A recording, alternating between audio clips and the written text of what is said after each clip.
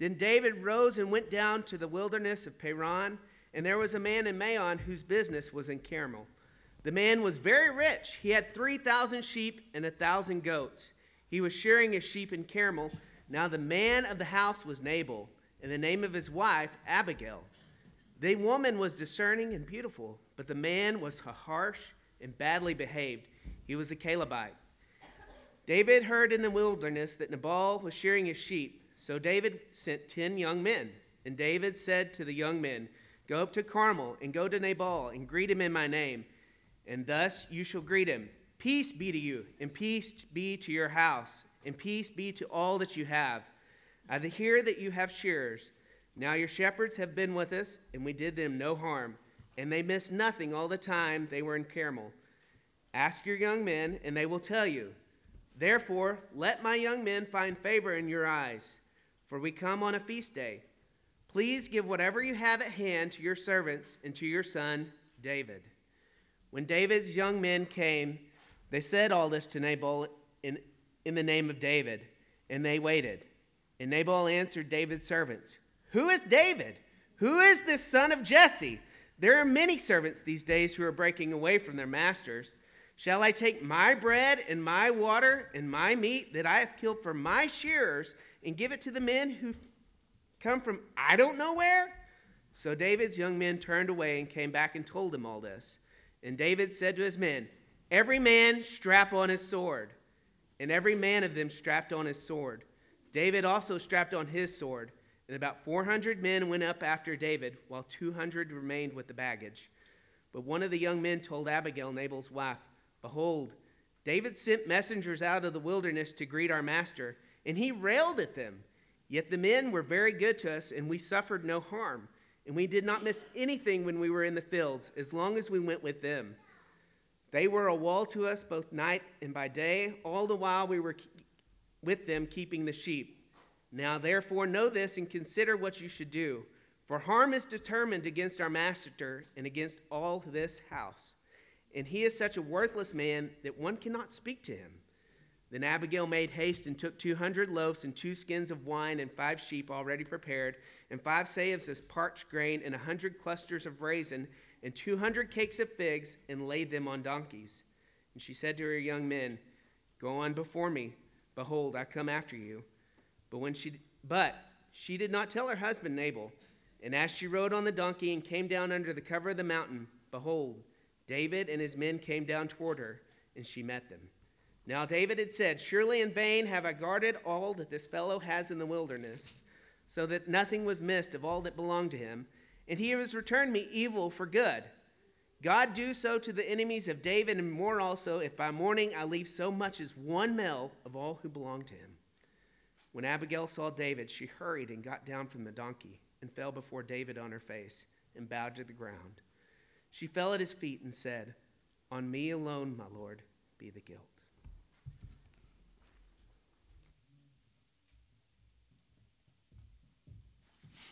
Thank you, Mark. Would you join me in prayer?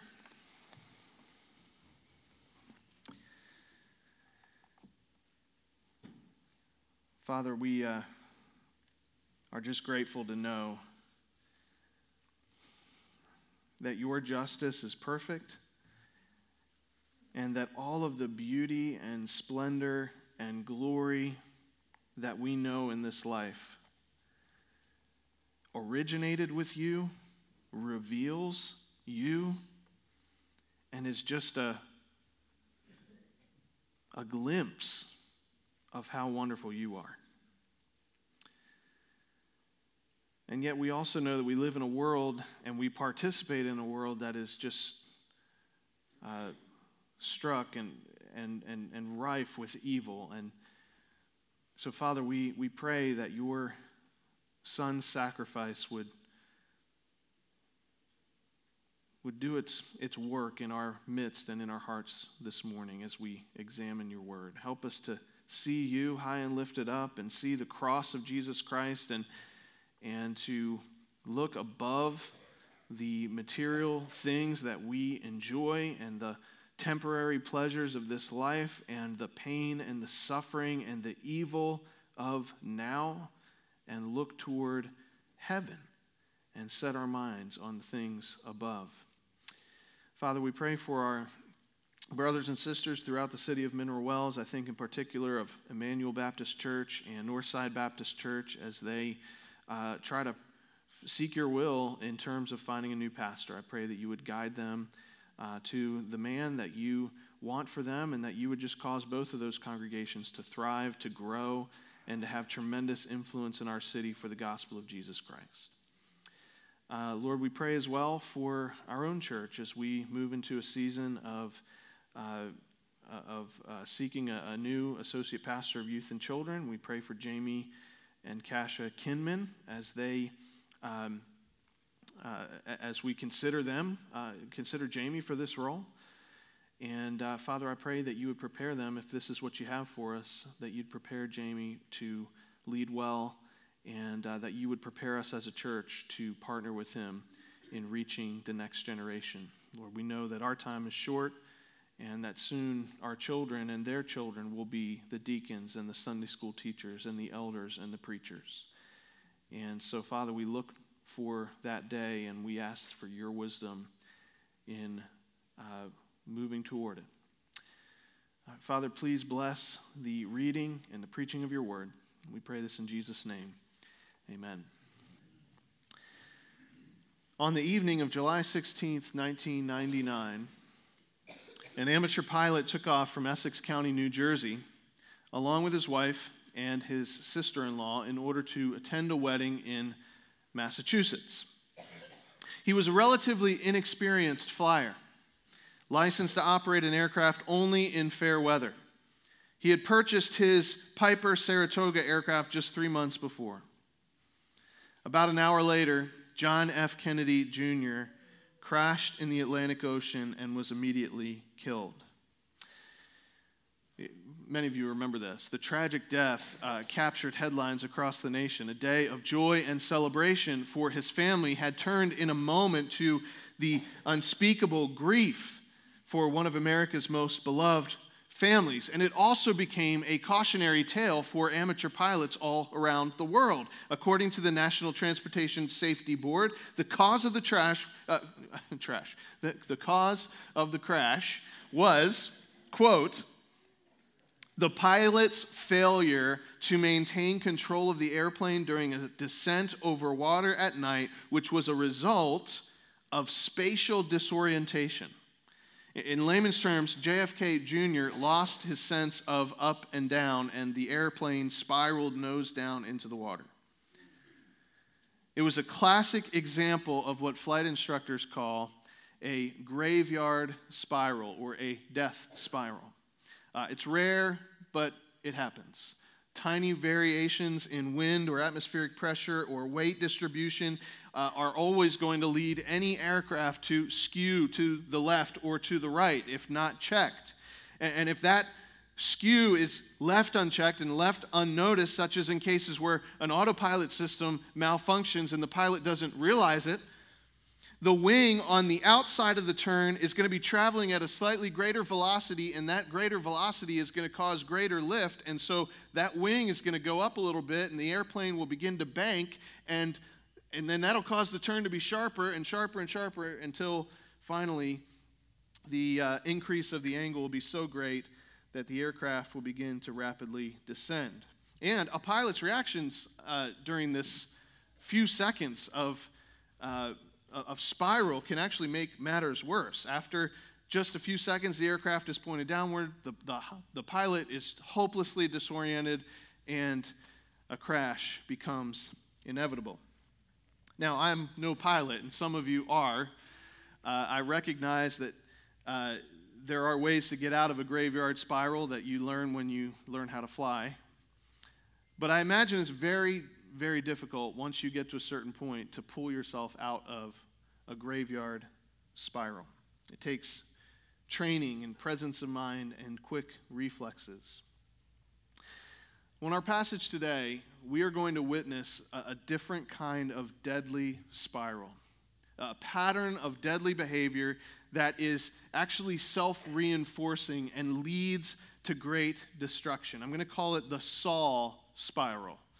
because King Saul is really the archetype of this type of behavior. It begins with small compromises, and those lead to greater compromises, and so on and so forth, until a person basically self-destructs and brings other people with him into that destruction. In 1 Samuel 25, we're introduced to Nabal, a man who might as well have been Saul's best friend. He acts exactly like him, and it results in his destruction. But sadly, even our hero, David, almost follows in Saul's footsteps as well. And if it weren't for the beautiful grace and the wisdom of an unlikely intermediary, a woman named Abigail, David would have crashed and burned too. This morning we're going to see that to enter into the Saul spiral is pretty normal for all of us human beings, and that breaking out of it is not simple or easy. In fact, there's only one thing that pulls us out of that Saul spiral once we get to a certain point. And in order to understand what that is, I'd like us to examine each of the three main characters in this chapter one by one: Nabal, David, and Abigail. So in the first place, let's take a moment to consider Nabal. Saul and David, as you know, if you've been with us for the last several weeks, have been playing cat and mouse in the Judean countryside. Life goes on, though, for the rest of the nation, and our author introduces us to a man who owns a huge livestock operation near where David and his men had been hiding out. He owns 3,000 sheep, and 1,000 goats. Even by today's standards, I think that's a lot of animals. I can't even imagine how many animals that is. But imagine what it would have taken back then to manage that large of an operation without the benefits of trucks and tractors and things like that we have today. Nabal, I'm sure, had dozens, if not hundreds, of slaves and servants. He was incredibly wealthy by the standards of the day. And it happens to be sheep shearing time when all the hard work and labor of the year come to a head, and the property owners of a large ranch like that would have been expecting a huge profit. This would have been a time of great feasting and celebration. And so, following the customs of the day in the ancient Near East, David and his men come to Nabal's property, and they ask him politely, with respect, for a little share in the celebration, especially given how much Nabal had benefited from the presence of David's men during the last several months. But Nabal refuses, and he insults David in the process, and it almost leads to the death of everybody in his entire household. So let's focus on Nabal as a person, his character. This is one of those instances in the book of 1 Samuel where paying attention to the details and the way that our author lays these things out is very, very important. You'll notice that when talking about Nabal, we didn't read this part earlier in the service, but perhaps you read it earlier this week. Notice how even his own wife, Abigail, in verse 25, describes Nabal. She says, "Let not my Lord regard this worthless fellow, Nabal, for as his name is, so is he. Nabal is his name, and folly is with him." What does that mean? Nabal is his name, and folly is with him. Well, first of all, she calls him a worthless fellow. Does that remind you of anybody maybe earlier from the book of 1 Samuel? In chapter 2, we're told that the sons of Eli are worthless fellows. And we know what happened to them. They die, and their entire household is cursed, and there's not a man who gets old in the house of Eli after this. So right there, we can already see that Nabal does not have a bright future. But what's this talk about Nabal's name? Probably his parents gave him a non-Hebrew name. Nabal in other ancient Near Eastern languages could mean various other things. We're not really sure what their intention was originally. I'm sure that when he was born and he was 0 days old, his mother didn't look at him and say, "That fool Nabal," you know. She probably had other things on her mind. But in Hebrew, over time, he had begun to live up to the Hebrew meaning of his name. In Hebrew, a Nabal is a fool. That's why Abigail says Nabal is his name and Nebalah is with him. Folly is with him. So Nabal's more than just a random rich guy. He actually represents a whole category of persons. He's not just a Nabal, he's a Nabal. Well, what's Nabal? Translated fool. But let's not misunderstand. A Nabal is not just someone who's a few fries short of a Happy Meal, right? You can be a little soft in the head and not be a Nabal. You don't have to be the smartest person in the room to not be a Nabal. You can be a wise person even if you don't have the highest IQ. I hope you all recognize that. That's not what it means to be a Nabal. In fact, Nabal himself was probably pretty clever. You don't run 4,000 head of livestock in the ancient Near East by being a dummy. No, a Nabal is something different. A Nabal, if I can just boil it down, is a person who shows a shocking disregard for their social or relational obligations. That's just the high-level definition of Nabal's name. It's someone who shows a shocking disregard for their social or relational obligations. Somebody whose behavior is jarringly disrespectful and dishonorable and inconsiderate. They just don't have any regard for anybody else. And there are all kinds of examples in Scripture of this, but let me just frame it in terms of modern day. What's a Nabal? A Nabal is like the bratty preteen who munches on snacks and tells loud jokes while visiting the tomb of the unknown soldier in Washington, D.C. Some of you have been there, and you know, like when you get there, when you're approaching that area of Arlington National Cemetery, you don't eat snacks and tell jokes. You stand there silently and respectfully, and yet some people are Nabals, and they are foolish, and they have a shocking disregard for the occasion. A Nabal is like an entitled teenager who, in front of everybody, yells and screams at her dad in the store, the one who provided her with food and shelter and cared for her from the time that she was a baby, because he is asking her to buy new clothes off the clearance rack instead of from the expensive front part of the store. A Nabal is like a spoiled husband who married a woman in her early 20s and enjoyed her youthful beauty, but after she's given her future of her career and literally sacrificed her body to bear and care for his children, tosses her aside and trades her in for somebody else. That's a Nabal. A Nabal is like an arrogant first-year seminary student who lectures his godly, gray-haired small group leader because he's gotten an A on a couple of theology papers. You see the picture that I'm painting here? Somebody who is a Nabal is a fool in the sense that they have this shocking disregard for the state of things as they actually are. They have an overactive sense of self-importance, and they have an underactive sense of the worth and the worthiness of everybody else. That's a Nabal. And this is his problem. He's being greeted respectfully by the anointed king of the people of God. And he says, Who is the son of David? Like, who does this guy think he is? Who does he think he's dealing with? He's dealing with God's king, and he is being disrespectful. So how do you know you're dealing with a Nabal? Consider the characteristics of Nabal. First of all, his possessions define him as a person.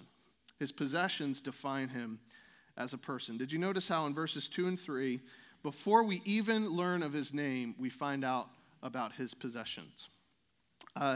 Shall I take, and then later on, when he's talking about this to David's men, this is what's on his mind. He says, shall I take my bread and my water and my meat that I have killed for my shearers? Notice the emphasis.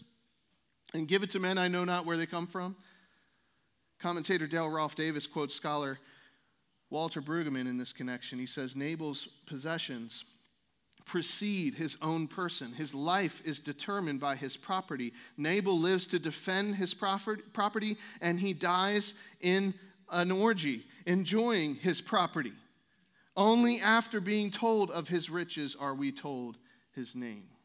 Do you know anybody like that? They're defined by their possessions more than by their person. Secondly, Nabal is unapproachable and unteachable. We learn in verse 17 that a servant goes to Nabal's wife instead of to his own boss. And why is that? Because he is such a worthless fellow that no one can speak to him about anything.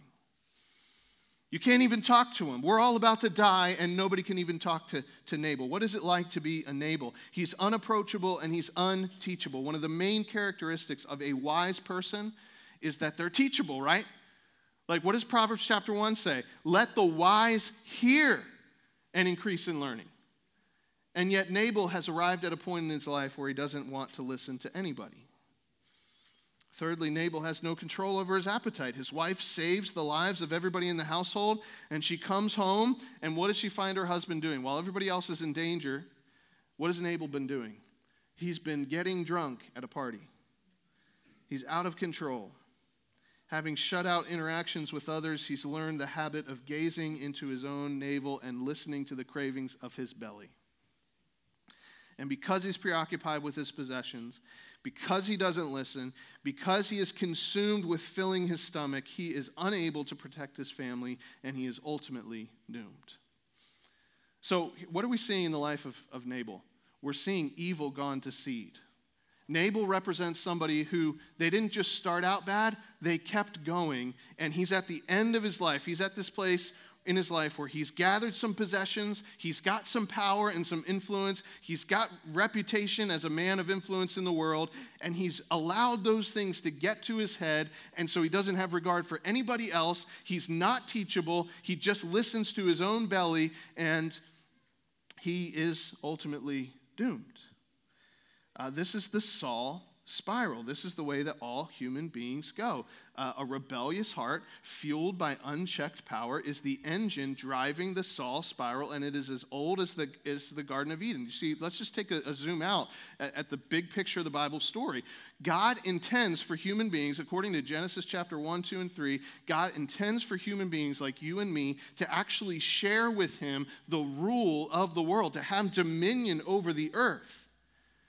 But ever since Adam sinned, that human identity, that job that God has given us, we take it and we twist it. And so when we get a little bit of the gift that God intends for us to have, we get a little bit of that power, a little bit of that influence, we take that power, we take our possessions, and we begin to use them not to build others up, but to actually tear other people down and build ourselves up.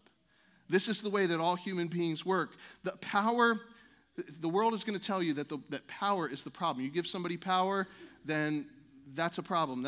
They become a dangerous person. No, what happens is power exposes the problem that's already there.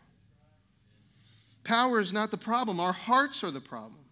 And the power that we wield, whether that's the power of political power, whether that's the power of possessions, whether that's just influence over other people, that power that we wield, it just makes our sinful tendencies all the more destructive and devastating.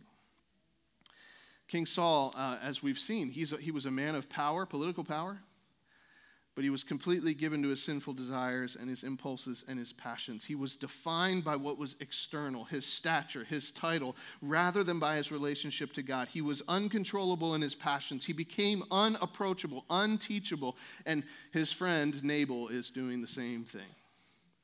He's exactly like Saul, just further down the same path. He doesn't wield political power, but he's gotten very comfortable wielding the power of wealth. He's become unapproachable, unteachable, unable to control his passions. He's deep into the Saul spiral of death. So here's the point, folks.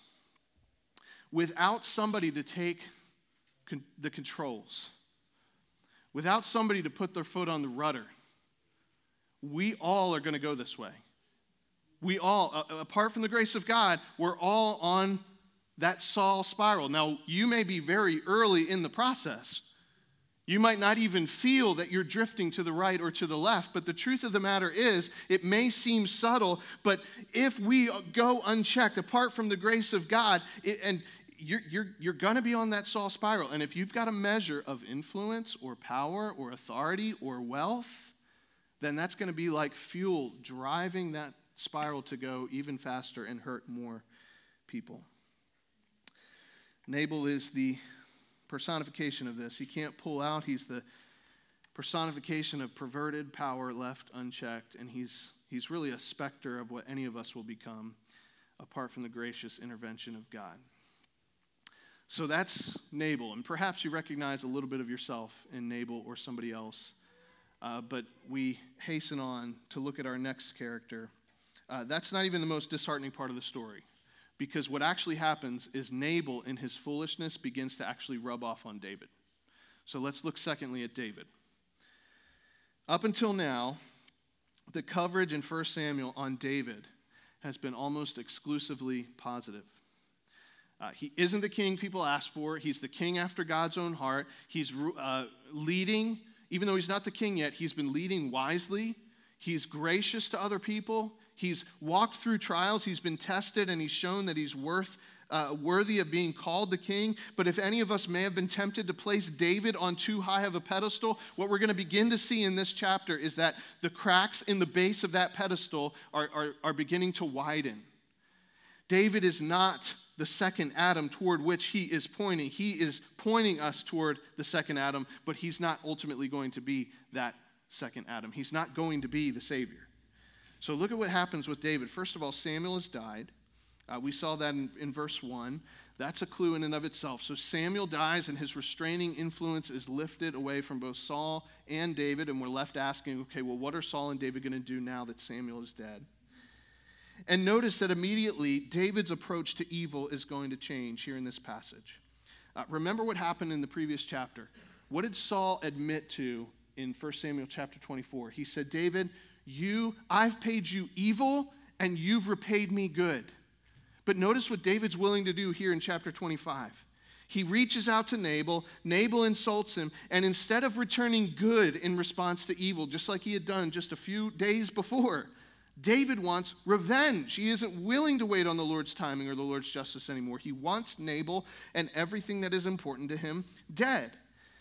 In other words, David, what he's about to do, he's about to take that Saul spiral to another level. This is what we do. We use the power God allows us to wield, that God intends for us to wield, and instead of doing that to build up, we wield that power to tear down, and then when somebody turns around and does it to us, we actually want to get them back, and we do so in a disproportionate way, and these things become kind of feeding back on themselves, and the cycle goes on and on. What I mean is that David doesn't just go after the person who's to blame. He doesn't attempt to respond proportionately. He says basically, hey, that man was disrespectful to me. He insulted me. So instead of just, insulting him back, a proportionate response, so to speak, he wants to kill him and everybody that is in his household, all the men. And he actually, when he talks about this, he actually curses. Your translation, if you have a modern translation, softens the language. If you have a King James translation, it's a little bit more salty, because David actually curses Nabal. So if David kills all of Nabal's people, then what's going to happen to David? It might not happen right away, but somebody at some point, if he does this, if he goes through with this, somebody at some point is going to retaliate against him, and then he's going to want to retaliate back, and the cycle is going to keep going until all of Israel is destroyed. Injustices breed greater injustices, and this is the way of the world. This is the Saul spiral. This is humanity apart from the grace of God. When we take our God-given ability and our God-given authority and we use it to tear down instead of to build up, and we combine it with a perverse, self-centered, overactive sense of personal justice, then the cure for injustice against us becomes worse than the disease. And we perpetuate evil until it reaches a fever pitch. And by the way, folks, this is God's king. This is David we're talking about. This is the man after God's own heart, left to himself just months after Saul's massacre of the priest at the city of Nob. David is about to do the exact same thing.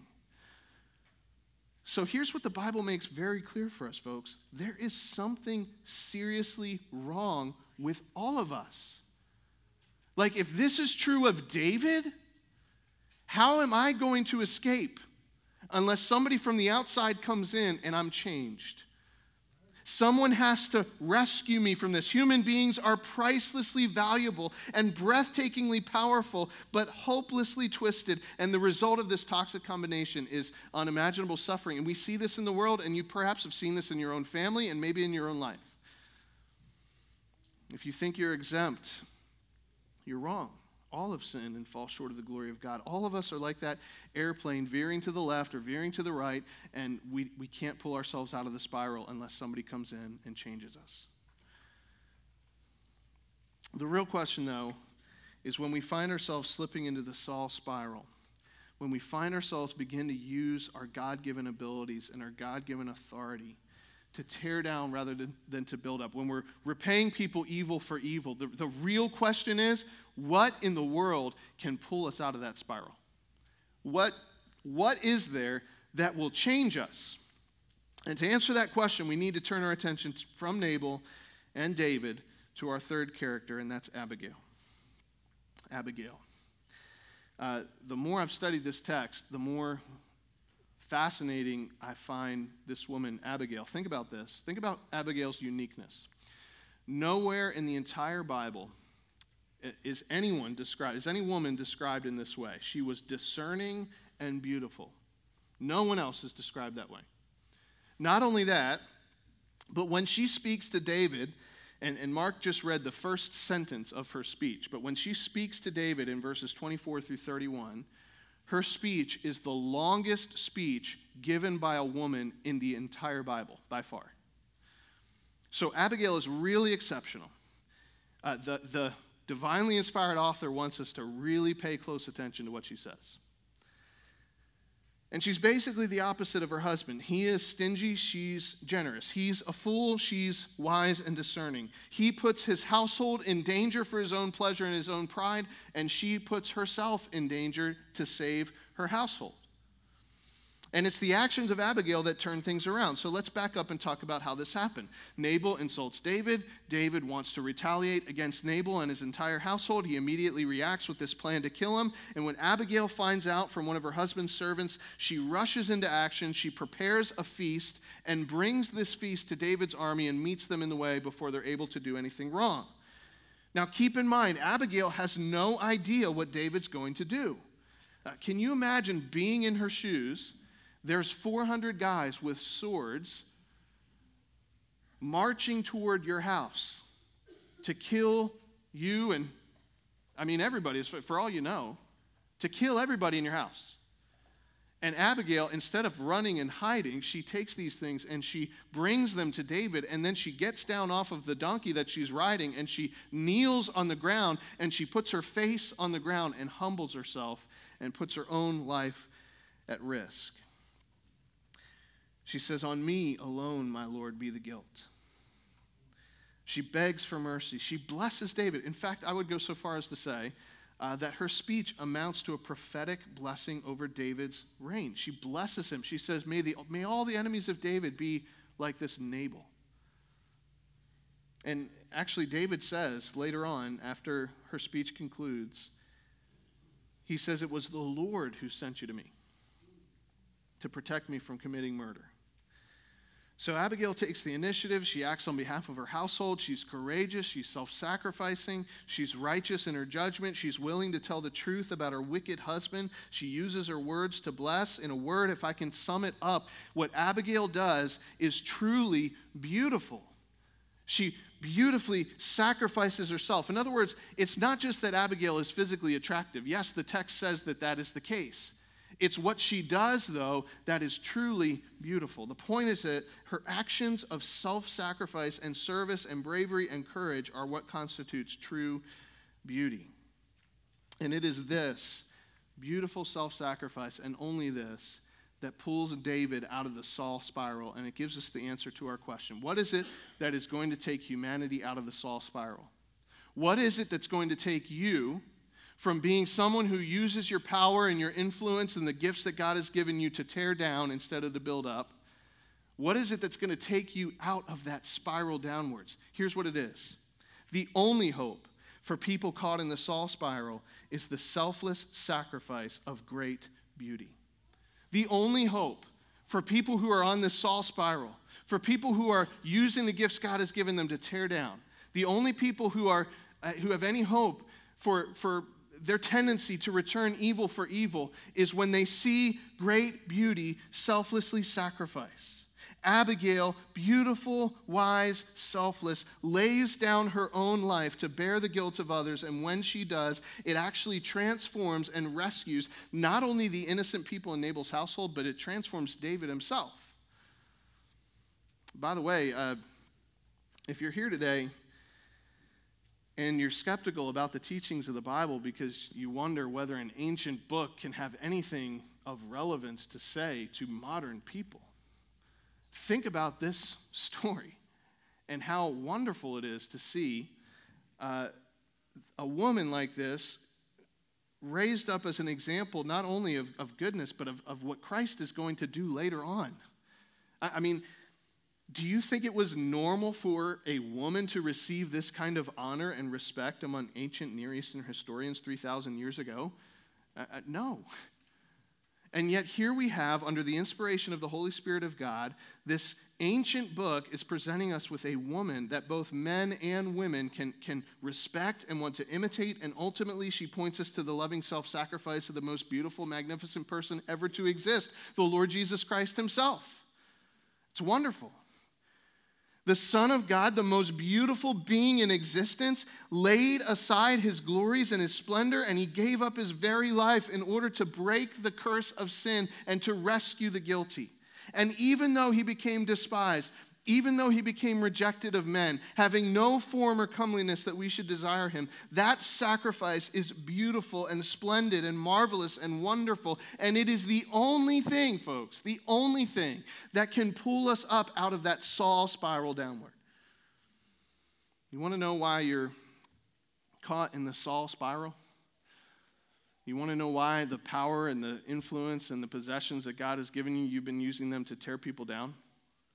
You want to know why when people wrong you, you feel like you have to wrong them? There are two very simple reasons why. Either, number one, you haven't seen the beauty of Christ, or number two, you don't know about his sacrifice. That's it. Because the moment you truly see the wonder and the glory and the beauty of Jesus Christ, the Son of God, and you recognize that he's the one that made everything that is good in this world, that invented all of it. And you see that he gave all of that glory up to die the shameful death of the cross so that you could be saved. The moment that that hits you, it changes you. It transforms you. So I wonder this morning, are you enabled? Are you selfish and unteachable and out of control? Is your life defined by the power you wield, the possessions that you grip so firmly? But if you could just see the beauty of the Lord and the completeness of his sacrifice, then it would change you. It would transform you. The beautiful kindness of God would lead you to repentance, to say, no, I hate my sin, but I can't erase it. I need to be forgiven. I need to be changed. I need Jesus in my life. Maybe you're not enabled. Maybe you're an angry and vengeful David this morning. Have you been wronged? And your vengeful heart is just boiling over, and you take the evil that's been done to you and you internalize it and you put it in a little dark garden in your heart, and it grows like a fungus until you can return it to somebody else. But if you would just see the beauty of Christ, if you would see that the mercy of Jesus Christ is perfect and that he has forgiven you of so much, you would say, oh God, how can I refuse to forgive my neighbor when I've been forgiven such a great debt for Jesus' sake? See, Abigail lays down her life in a beautiful act of selflessness, and in doing so, she rescues her family and changes the heart of David. He goes to her and he says, hey, God sent you to me and you've kept me from doing evil. I'm going to grant your request, and I'm going to turn back and not commit this act of murder. And over all of it, the justice of God the Father is not going to be mocked. He's loyal to his covenant.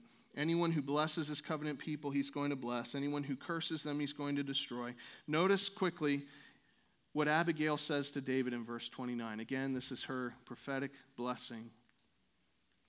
She says, quote, if men rise up to pursue you and to seek your life, the life of my Lord shall be bound up in the bundle of the living in the care of the Lord your God, and the lives of your enemies he shall sling out as from the hollow of a sling.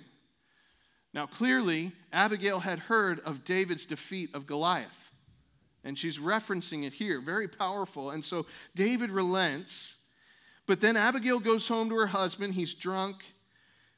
She can't say anything to him. The next day, finally, he's sober. And she tells him how close he had been to losing everything. And immediately, we're told in verse 37, his heart died within him and he became as a stone. Medically, probably he had a stroke, but on a deeper level, God had made Nabal into that stone that would be flung as from the hollow of a sling. Do you see what's going on? God's justice over it all is taking place. 10 days later, the Lord strikes him and he dies. Justice is done in God's timing, and David is spared from becoming another Saul, and it's all through the beautiful self-sacrifice and wisdom of Abigail, who so faithfully points us to the Lord Jesus Christ. Psalm 27:4 says, "One thing I have asked of the Lord, that will I seek after, that I may dwell in the house of the Lord all the days of my life, to gaze upon the beauty of the Lord and to inquire in his temple." I wonder this morning if you've truly seen the beauty of Christ. We walked out of our house this morning. The air was fresh. The sun had just risen. The sky was blue.